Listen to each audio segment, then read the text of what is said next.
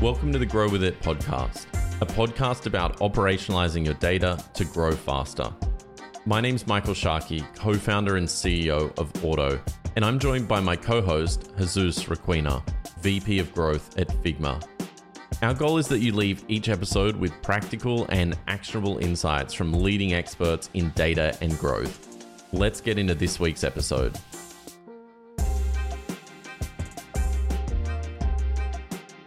Ben, it's been a while.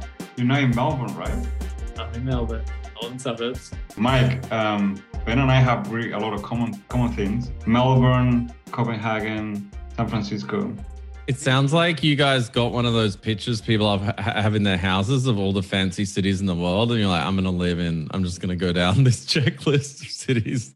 It sounds like all the fancy cities. Yeah. But while you were working in Hawthorne at the agency, I think I was serving you coffee at the local cafe. We didn't know of each other then, but we learned that Jesus was a regular at the cafe I was working at that time. Wow. So that's the crazy story. And then we went to Copenhagen and we work at the same company, Falcon.io. To be fair though, coffee in Melbourne is very like data driven and stuff. So this all ties in really nicely. Very much so. But yeah, Falcon, formerly known as Falcon. I don't know what they go by now, but I think it's Signal Brandwatch. But Brandwatch, yeah. Yeah. So gone through a lot. And then you went to San Francisco and I followed you. I didn't follow you, but I came after you, right? Yeah, he texted me once like, hey man, I'm moving to San Francisco. And I was like, what? I was like, well, I'm here, so we should catch up. And we played tennis a couple of times. You tried to hire me a couple of times.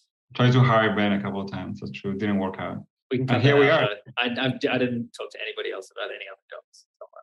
Cut that out. That's true. And here we are recording a podcast. So you have so many great experiences with data, Ben. One of the things, Mike, that Ben and I work intensively about is about providing data to sales. And I think that started back in Falcon. So I recall some stories, Ben, when we were at Falcon collecting accurate data for sales to create leads. Ben actually created a really solid engine at Falcon with really accurate lead and accounts for sales, which I think now years back, it was pretty unheard of. So I haven't found many companies that have done it so well. Ben, maybe you can tell us a bit more about that one to break the ice. Yeah, I mean, it was like third-party intent data-ish before it became very, very trendy, I guess. I would say it was before a lot of those companies. So that was quite unique and it worked very well for us. And I think a couple of our competitors were doing it, but only a few. But if you think about the way I reflect on it is sales qualification criteria, classic one, BANT, budget, authority, need, and timing. And they're really hard to do from an outbound perspective. If the company doesn't know about you, you just have their information. To try to get that information is pretty challenging. There's some things you can do with a lot of information these days, but we had a pretty unique thing where we were just hounding the Facebook API, because if we thought about our sort of TAM, there was anybody at that time who needed a social media marketing tool. That's what Falcon did. And available from the Facebook API was information around were they posting, were they using a tool, and when were they posting, which was pretty good because for us, that was like pretty clear need that we could qualify. Like they needed a tool because we could pick up that they were using a tool already. And from that standpoint, like we knew they had budget depending on the tool they were using, which was pretty amazing.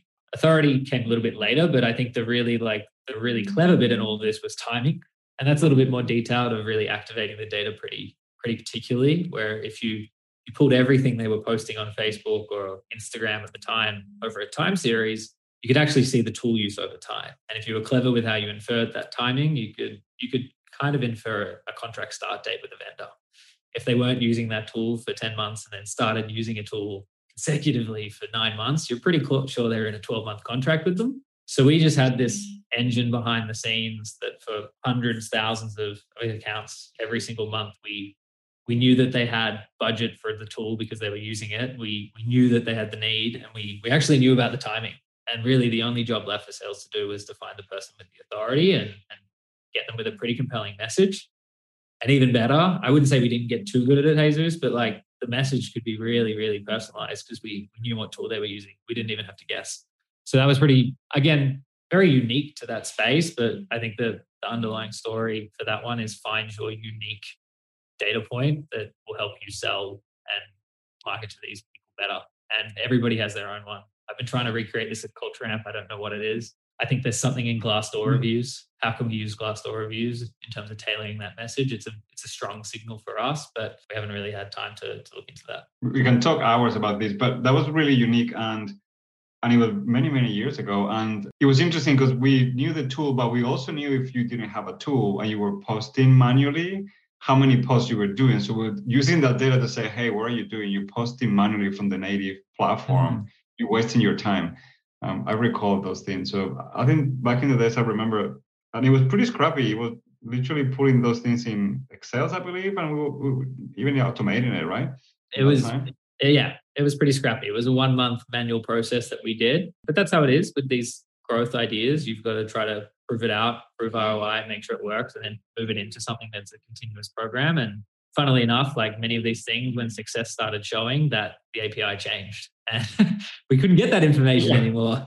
And there was a thread somewhere on the developer forums of somebody complaining about it, and we saw one developer, and I looked him up on LinkedIn. It was a competitor doing the same thing, and it was us. So there was only a couple of us doing it, but that's the other message. It's like, don't get too hooked on these growth ideas and these growth hacks, because if you become too dependent, they don't always last. People clue onto them. They talk. You've got to have other ones, and you've got to have that repeatable engine of ideas coming through the funnel, or your innovation funnel, if you will.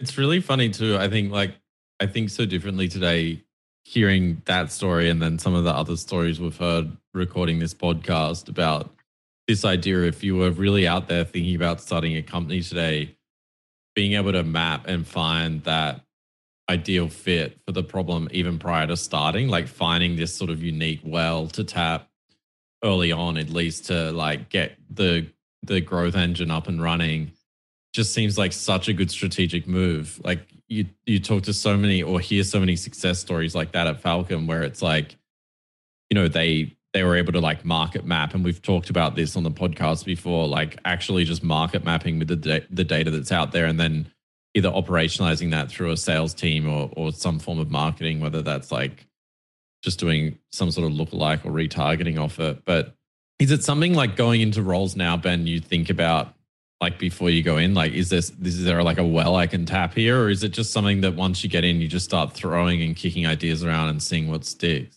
I think it's the throwing and kicking around. I think there's only so much thought you can put into the pain points a company is trying to solve for before you join. It takes time. Like those ideas, you sort of sit there in your first few months in a role where you don't know the persona, the buyer, you don't know the company or the product that well. And it's just through those natural conversations that happen between colleagues that these ideas spin up. And it's, you know, it really only happens later on in your career, I find. Not in your career, but in your time at a company. You just don't understand it that well. So no, I'm not really thinking about it, but I don't move jobs that often. So I can't really comment too much on that. Yeah, that's right. I learned over the years that all it takes is talking to customers and to salespeople to get those ideas. I do that a lot.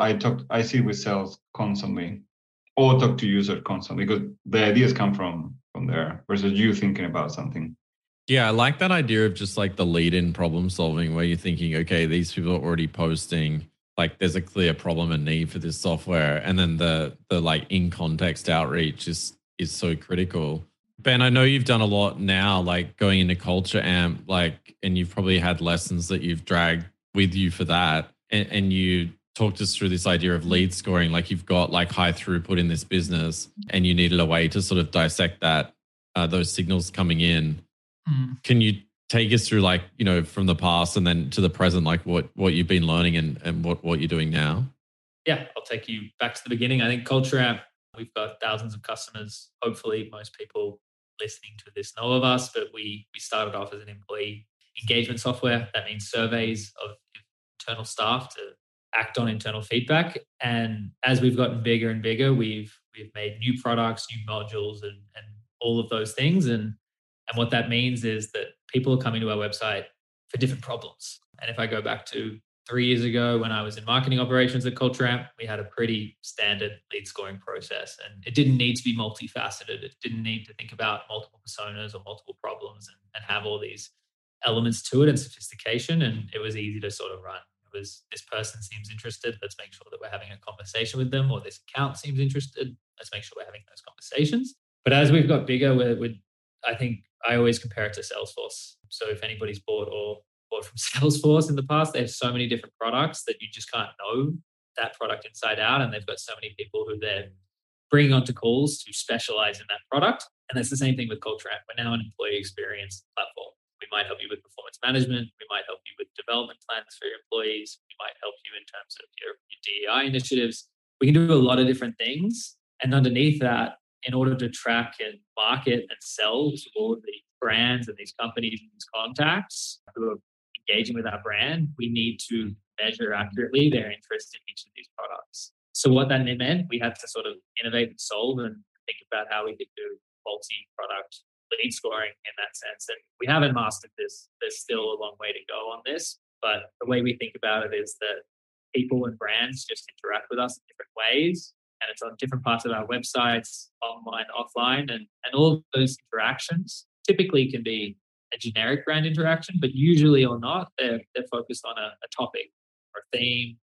And that topic or theme can roll up to one of our solutions. And really, it's about being very clever and strategic about how you aggregate and roll up those interests, those actions that an unknown user on your website to do, a group of contacts who are known to do, and try to see, is there a summary or a collective set of actions that shows that this person or this account is showing interest in this product line. So the challenge in terms of what we were trying to solve for was we have thousands of people using our engagement software. We now have all these different suites of products. How do we find those who are engaging with content and assets on our website that align to our other product suites they might not have bought yet? So what we built it's called a performance score. And that's not like as in company performance. It's actually about our product line performance. So what interest does somebody have in our performance suite? And so all of a sudden, for our account managers who are managing our book of business, they have a list of contacts who they can really see and stack rank who's showing the most interest in our performance product line, who are not yet talking to us about performance or who haven't even bought performance yet. And that means that we're just talking to the ones who are really feeling that pain and obviously showing interest in assets that lead to purchasing our performance product. And it's been really valuable. And I'm really excited to try to scale it because we keep adding product suites. What are you looking at, like in terms of just like them spending time on pages? I know you talked about like content downloads and things like that, but what could you explain to people listening, like what kind of signals do you look for to show proper intent? And have you learned any things that appeared to be signals, but then they're just, absolute rubbish? Yeah. All right. Well, what we're looking at, I think, and this sort of talks to, legacy marketing automation tools, they sort of fall apart with this level of complexity. We've really had to hack it, or not hack it. We've had to look to use analytics software to bring it all together and external other tools outside of your traditional marketing automation tools. But what we're looking at is visits to blog pages, visits to webinar, attendance of webinars, going to trade shows if they're around a certain topic. It's all connected to our CMS, which is a custom-built CMS where we have every single page on our website. We have a theme associated to it, so we really know it quite in depth. So yeah, we're aggregating that. So what it looks like is the data sources in my mind is on our website, tracking with a tool called Segment, which most people know about. We use Uberflip, which is a CMS, which most people should know about once you sort of outgrow the marketing automation tools. Salesforce campaign data, and form submissions within the marketing automation tool. And really, when you boil it all down, all those things, whether it be going into a campaign, downloading it, filling in a form, chatting with the chatbot, looking at a page, or loading up an ebook, they're all just events. Person A doing this thing on this date. And as long as you have that additional bit of metadata around what's the topic, you can start aggregating and rolling that up onto a person in terms of their product interest. So yeah, that's what we're looking for, and that's how we aggregate it. Are you also breaking that down into key like buying persona roles? Because I'd imagine you have a lot of users that are sort of the end user versus the people that are operating the software, right? So is there a big problem there identifying the right people, or is it just obvious based on the kind of content they interact with? We haven't overlaid it yet, but it is something we want to do. We know little bits and pieces. Certainly if they're existing customers, we know whether they're already a user of our product. They might be somebody completely new, but obviously the job title is a big thing. We think about it a little bit, but at the moment we're really just trying to track their behavior, and the actual information about that person is not so important in this process. But as we get more into it, I think it certainly will be uncovered to be pretty important. And then in terms of the things that we think that are showing up that are not that important, I mean, it's tricky. It's really hard. It's messy when you go to this information. I think one thing is even in the early days, and it's still happening now, it's if you just leave one of our blog posts open up on your browser and you open it up and reload, if you have the great suspender or that Chrome extension that suspends tabs because you're trying to save power. Like I was looking at one user the other day who's got a score of whatever, 500, and it's just the same blog post. And it's messy because it's like if they're looking at the same blog post 30 times in 30 days, that's not that interesting. And you have to really cleanse the data and normalize it and say, well, you can only count it once. And very soon we're just building our own piece of software. And I really look, when that starts to happen, you get to that little complexity. I just try to look to the external market of, is there somebody else working on this? And I haven't been able to find it. So we're going to keep plugging away at it with our internal build, I think, for now. Most of the cool brands out here, they actually build their own one. I talked to many in the Bay Area. They actually do their own work. Ben, how do you automate content categorization? That's crazy to me. I remember trying to do this back in the days through Marketo, and we did something crazy with the URLs, where we added an ending to the URL that didn't compromise the URL, and it was like a hash something. But the input to the hash was actually manual. Someone had to go sit down there and categorize the pages, and then they will display automatically. But have you solved that one? Yeah. So it's we're going to get pretty in the weeds here, but it depends on the source, right? And I think the one thing was with the CMS, very, very lucky to have an incredible web team at CultureAmp who built an amazing CMS, but you can't create a page with CultureAmp without a theme on that page. So, and Segment, the JavaScript is able to pick up the theme of the page and do that. So that's great. That's solved on the website. And then you enter marketing automation land. Well, therefore it's down to creating process around the form. How do you put naming conventions and metadata on the form that tracks this and does it well? I would say my alternative title at CultureAmp is like manager of naming conventions, just to make sure that we can do this and manage it all. And then on the Salesforce side, we lock it down pretty tight. Naming conventions and metadata on campaigns. We push people down some pretty controlled environments so that the data is entered into the system in the way that functions, because it's got to go through the right way. And the really nice thing is we don't capture everything. Like we just know that, and we just need to have processes in place that if you think about people on your website, these are all just events. We have millions of brand interactions, millions and millions and millions, and we've got to just try to categorize them as best as we can. And if something can't get classified and we see that there's this event that is our 12th most popular event, but it's not classified, something's gone wrong. Let's go fix it and let's go reclassify it and make sure it's there. So it's a little bit of controls in place, but then also constant auditing and making sure that you fix it. Because really, if it is a really popular event, we kind of want to know about it and we want to be able to utilize it and push it into third-party applications and take advantage of it. Are you auditing on a regular basis, like this stuff, or is it just like sales going, "Hey, Ben"? Yeah, it's pretty ad hoc, and I think it's this type of, it's pretty advanced, I think, and I've moved a little bit on from the marketing operations team, and I think it's something that I was really evangelized in my position because I'm an analytics-driven ops professional. Like I've run BI teams before, and I think you've got to have a pretty unique type of marketing leader who has that mindset, both analytically and operationally, to do that all and keep it going. So yeah, I think the auditing has dropped off a little bit, but in my mind, like one of our OKRs at CultureAmp this year, we've been launching multiple products and focusing on modules. It's the only way this is going to scale. And in my mind, once you become a Salesforce where you have Sales Cloud, Marketing Cloud, Service Cloud, Partner Cloud, like how else are you meant to email and market to people and sell to people who are coming to your website, but you actually have to delineate their interests in the different lines. And I think that's the really powerful thing with unknown users. And I think that's the biggest thing to tap into, right? With using this data more for that, more like, let's forget about lead scoring, but you've got hundreds of thousands and millions of people to your website who you don't know who they are, but you at least are able to easily aggregate what they did in that session when they came. You can actually have a more compelling offer when you retarget them or try to get them back into your funnel, because you know that they're 3 out of their 4 actions was around this product line or this topic or this theme, let's make sure that whatever we come back to them with, we don't know who they are, but let's try to give them something relevant to what they did.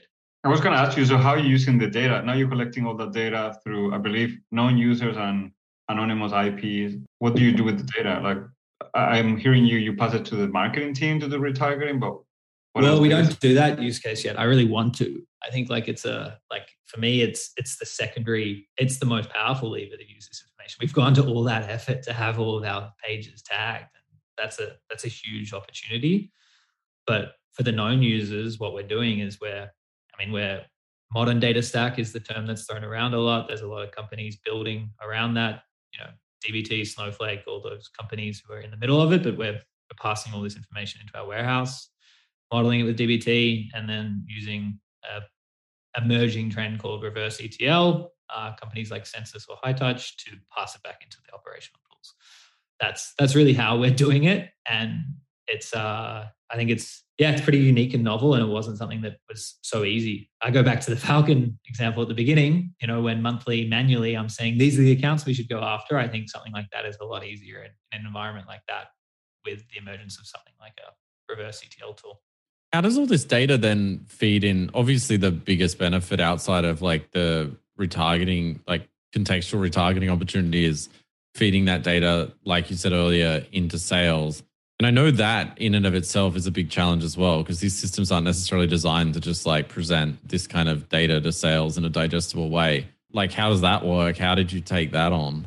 Yeah, I always try to put myself in the shoes of a sales development rep every now and then in terms of getting handed a lead. And I think that's a really tricky thing. Hand raises are obvious, right? Like, they wanted something, they've raised their hand, this is it. But oftentimes it's a multiple different actions that somebody's done to end up in the hands of sales. And how do you make that really, really, really crystal clear?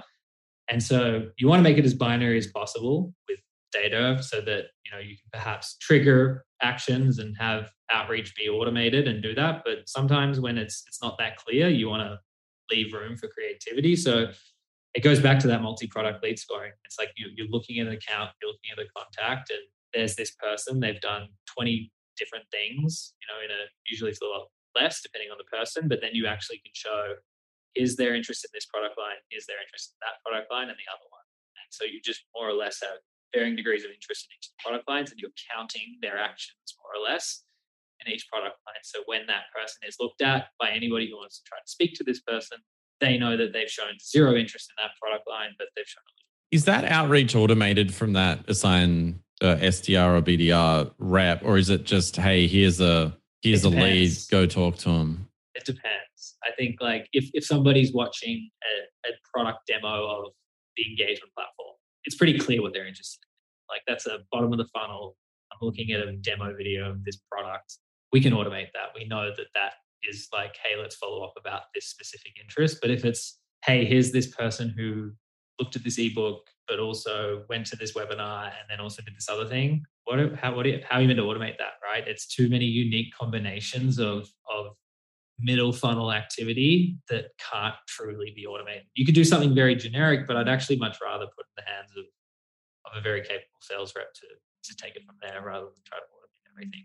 Do you remember what the world looked like before this was in place? Like before you had that like scoring around like the theming of products? Was there a time when you had the multiple product lines, this wasn't in place? And then, because I think it's so interesting, like for people out there to hear like just this much, like, I don't want to say complexity, but just thought goes into like how you're approaching prospects and how you're thinking through the data and the theming of data. And, I think to a lot of people, it would be quite shocking that you're doing a lot of these things. I think we all take it for granted, but it's very few people doing it. So do you have this way of looking at it from like a almost before and after, where before like the sales conversations weren't as consistent, or the close rates increasing as a result of doing it? Like, yeah, I mean, I think the before is I was looking at culture, and we're very lucky we have a strong brand, but I was looking at a lot of people coming in and going down a funnel and taking actions, and then the first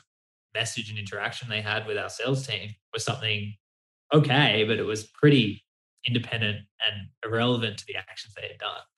So you sort of look at the message being sent. In my mind, we're creating friction in the buying process because they've already kind of told us half the things by the journey they've taken, and we're asking them similar questions. We already know what product they're interested in. They've already told us a couple of things. So why do we need to send this message? So yeah, we definitely see lift in conversion rates because there is more context. We are like asking the right questions. We know what they've done. So not going to say random numbers on out here, but we can see the lift that it's had on us. But I think anybody can do this. I think I go to like, everybody makes fun of how SaaS companies' websites all look the same. I have autos up in front of me. They all have a solutions tab, right? they all do, and then maybe a features tab. And really, that's the context that you can pass. Like often the journey is not coming straight away and saying contact sales or try for free. They actually check out that solutions page to be like, that's the problem I need solved. And if they're on that page and then go talk to sales, well, that's like a little breadcrumb of like, we need to send our first message and follow up around these type of items because this is the problem that they're having. And that's a very simple, light version of this. But I guarantee you 9 out of 10 software companies, that all goes to the same form, the same page when you finally go to hit sales and they don't bring in that context of where they're coming from. Yeah, now, it's a bit more tricky if they've gone shopping and done everything. Like that's where you go, well, I don't know what they're interested in. But if they've just gone to one solutions page or they've had the keyword, right? They've searched on Google for one particular keyword and pain. Like you really need to pass that information through to sales in an objective, binary way that ideally sends the message automatically or makes it pretty clear to anybody picking up that conversation from there. Like, why is that person here? So do you guys have a free trial or look at like product usage data in that mix as well? Or is it always for these products, like sales driven in the sense of like you're feeding those buying signals or those contextual pieces to sales and then they're handling that process? Like, are you looking at data sort of after the fact of what they're doing in the product, which might indicate they're interested in another product? We want to, yeah. There's some really interesting things that can be done there. I can't go too far into it, but like there's things, and I mean, I'll go into an example. There's questions that people can ask in their surveys to their workforce that imply that they might need our other products. Like if they're asking their workforce about, what did you think of the last performance management cycle and people are not too impressed, then that's a clear pain point that they needed. So there's a little bit, but it's actually quite hard to mine that. And we have huge restrictions on what we have access to. Like that's completely under lock and key at CultTramp. So it's a little bit limited in terms of what we can do. But in terms of product led, we don't have anything. We'd like to get there, I'm sure, soon, like everybody else, but it takes a little bit of time to get there. But with all the analytics stack and everything that we spoke about, I think any sort of PQL or product-led MQLs or whatever you want to call it will be a piece of cake, given that all this infrastructure is in place for this stuff anyway. It's funny, going back into the sales motion, I couldn't agree more with you, Ben. I think context is everything. There's really good salespeople out there, and I get like literally 20 emails a day, no kidding, and I delete them all. And the only ones that I read is the one that have some sort of relevancy with me or what I've done, or literally. And I remember, like you saying at Unity, which I spent a few years trying to master some of this stuff, we had an automation it wasn't sales, it was success as a success advisor. And we will tell them like it was automated and it will come from a person and will say, this email is automated, but guess what? I wrote it. So the person will say, I wrote the email, it's coming from a machine. And we identify that you've done this thing before, you might be interested in reading this as a next thing.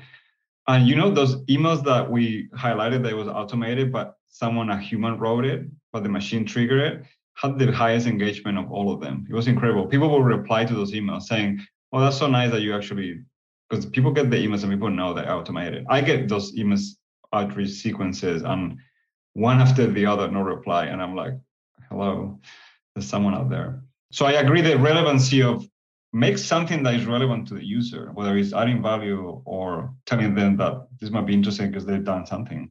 Yeah, don't make them rehash the past, or ideally you already have a little bit of information about them, and that's just a breadcrumb to tailor your outreach. I think your chances of replying will be better if they've just inbounded, you now have their LinkedIn, you now have their title, you know what pages they were looking at beforehand, and that's really the key. And those micro conversions at the volume that ColdTramp is at really have a huge impact. I think exactly. You know, how do you measure the success? Do you measure that reply rate, higher reply rate, or in the outreach? How do you measure that? I want to get. We just simply don't have in the operations team. We don't have the time right now to go into reply rates. We're staffing up. We're getting there. We're going to have that focus soon. So a lot of trust in my sales development team and product marketing to go into that. But I think they could use some help. I just really focus on our MQL to op conversion rate. That's the one I'm obsessed and focused about. This is how many we passed over. This is how many we turn into opportunities. I'm doing all sorts of things right now to improve response time down to minutes, because I've run the numbers of the millions of dollars of pipeline that these minutes will impact. So yeah, that's what I'm really focused on. Yeah. At the end I have a plug at the end for your email problems. My old manager will be upset if I don't mention his new company, but I'll let you I'll tell it at the end.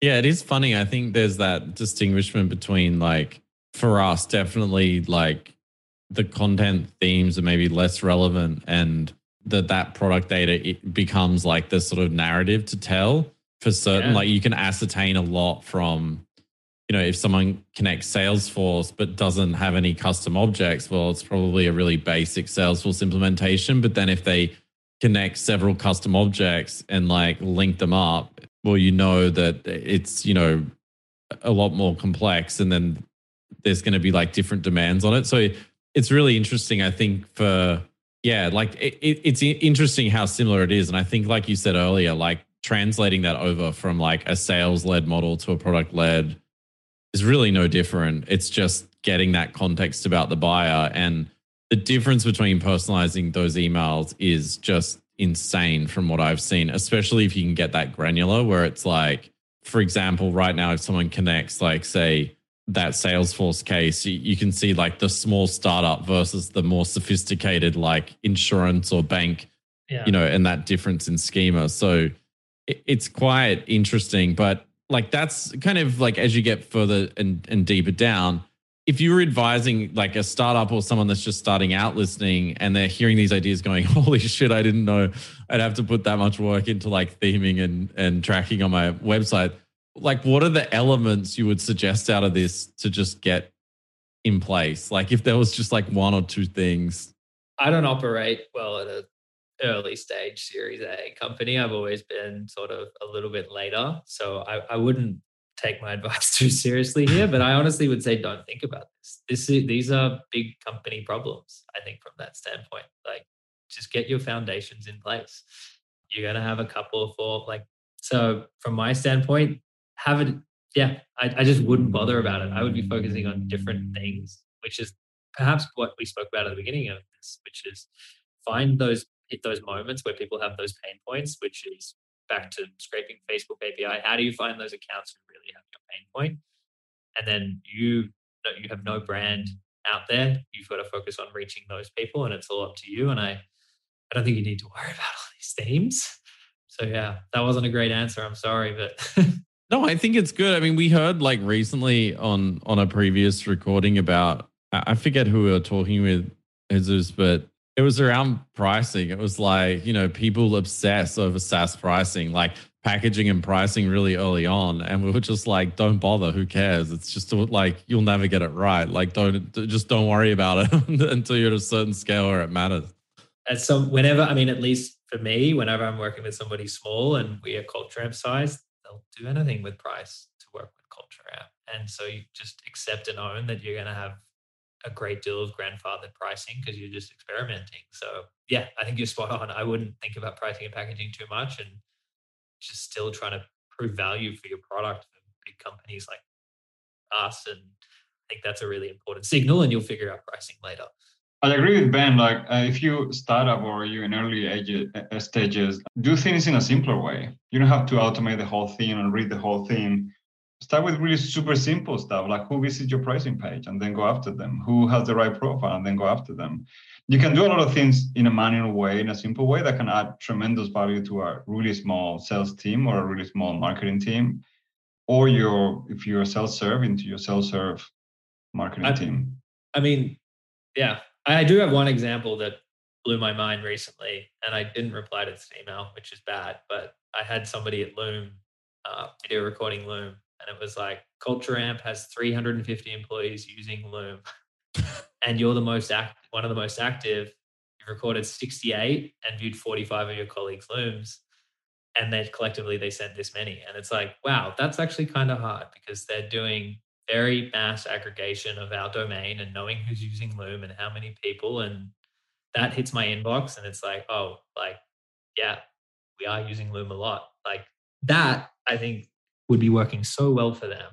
And I should have replied, but I sent it to the census team saying I know that they were helping do it, because it's really hard to do that stuff. But it's really, really, that got my attention, and it made it pretty clear. And it is hard to do, but I guarantee you that's working for them. Yeah, usage-based emails, it's nuts. Like, if you want a top-performing email to send to someone, aggregated usage will outperform anything on earth from what I've seen across our customer base. Like, anything with like usage-based data, people are obsessed with. It doesn't even have to be that good. Like, I think mid-trial, we do like how many emails and journeys and stuff you've created. And I'm telling you, people love that email. Like, I still don't even know why, but I mean, it's just proving the value, right? And if that message to a chief security officer or a CIO who's like, we just sent out all these videos with this customer data and it's not behind single sign-on, like that's a really pretty compelling message. Yeah, you know who does it really well at a consumer level too? Grammarly. They send this summary of your usage of Grammarly, and it's pretty unbelievable to tell you how in the bad top at spelling you are. Yeah, you exactly. It really matters, like how many mistakes you did. You're in the top X percentage, whatever. I think even direct to consumer or user-based companies can leverage that. Yeah. And I mean, it's even, again, I think another company, of course, like Gong Labs are doing it really well. And I think using your own data, we try to do that at Culture Amp. Like, how can we have so much data on the current workforce in whatever environment. How can we have our finger on the pulse and create content out of that? It's a very different use case, but Gong came out this week with their information on sales cycles, and people saying economy on calls, lengthen sales cycle by 15%. Like, that's remarkable to actually be able to come out with that very quickly, timely, and I'm sure is going to help work for them. Yeah, I think that they're one of the best like content marketing teams I've ever seen. Their content is lit. I don't know if it's just because they're targeting me well, but it just seems like it's everywhere, and like I see people sharing it all the time. The advocacy is it's pretty off the charts with them. Yeah, I had a good conversation about. I have somebody who's custom built a Chrome extension for their company to help with advocacy. They just push LinkedIn threads into this Chrome extension and force their teams to just go in and comment and like. Wow. It's really impressive, and it's not multi-tenant yet, but I think when it is, it could be its own company. Yeah, for sure. I know a lot of companies do that. I think LinkedIn tried to bake some feature in like that recently, but I don't think it works, where you can like publish something and it notifies everyone to comment on it. It just seems a bit weird to me, like being like, hey, everyone go and spam this thing so our algorithm will pick it up. It like them endorsing it seems weird, but I think from that point of view of a Chrome extension, it's pretty nice. I think to your point earlier though, like a lot of these things seem to go through cycles. Like you can do it for a while and eventually it just like it'll dies break off. Yeah. It's not going to work. And I think even just recent weeks from marketing leaders who I sometimes listen to other podcasts with, like changes to the algorithm, and they're not seeing the impressions they used to. And, what's his face who's really taken over my LinkedIn at Refine Labs. What's his name? But, I heard him complaining that he's not getting as many views. Yeah, he's not getting as many views as he wanted, and he's now moving to TikTok or trying it out. I think Gary, the sales guru, I think he was blocked by LinkedIn because he was like by far the number one viewed in LinkedIn, and he was taking over the whole algorithm, and they had to change the algorithm for him because he was taking over. And he actually spoke openly about that. It's like, LinkedIn didn't like me, has to change the algorithm to put me down so I don't keep feeding the algorithm back and people keep seeing me everywhere.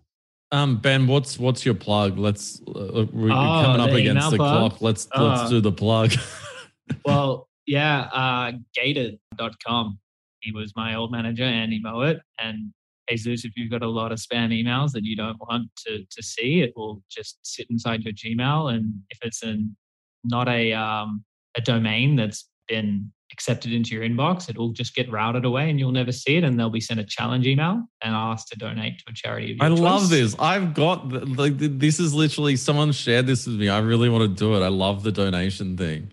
Yeah. And so what it means is I get time back and I can raise the money for a charity of my choice. And the emails I do get when people donate are actually thought through and tailored. So it's pretty amazing. It's a free version of Superhuman if you don't want to pay $30 and you can do it for a good cause. So I think Jesus needs to give it a shot and shout out to the Gated team. But I wonder how much you can raise. I want to track this. Like in a couple of months, we should check back in and see how much money. Let's do a competition. There is a leader. I mean, they have the board and somebody got $100 donation the other day. So it's pretty crazy. That's pretty cool. I really like neat ideas like that. I must admit, I like report that many as spam every day. This would be a much better avenue. I mean, it's it went down for a couple of days. They're just a small startup, and you've got product market fit if your service goes down and people are yelling and screaming, and that was exactly it. I lost minutes of my day or hours of my day just with this spam email that I couldn't get rid of. I think it also ties perfectly back into how this conversation started today, which is like having like these contextual and personalized emails based on what people are actually doing and all this accumulated data. It's just the expectation for us to open an email right now. So I think that's my big takeaway from now, or today is people are so desperate for context in communication. They're actually signing up to Gated, which is kind of a positive out of the whole thing, but it definitely, I think, sums up the discussion today and the work you're doing, Ben. Yeah. No, it all fits in that regard. I agree. Be relevant, and you're taking up somebody's time, and make sure you shoot your shot properly.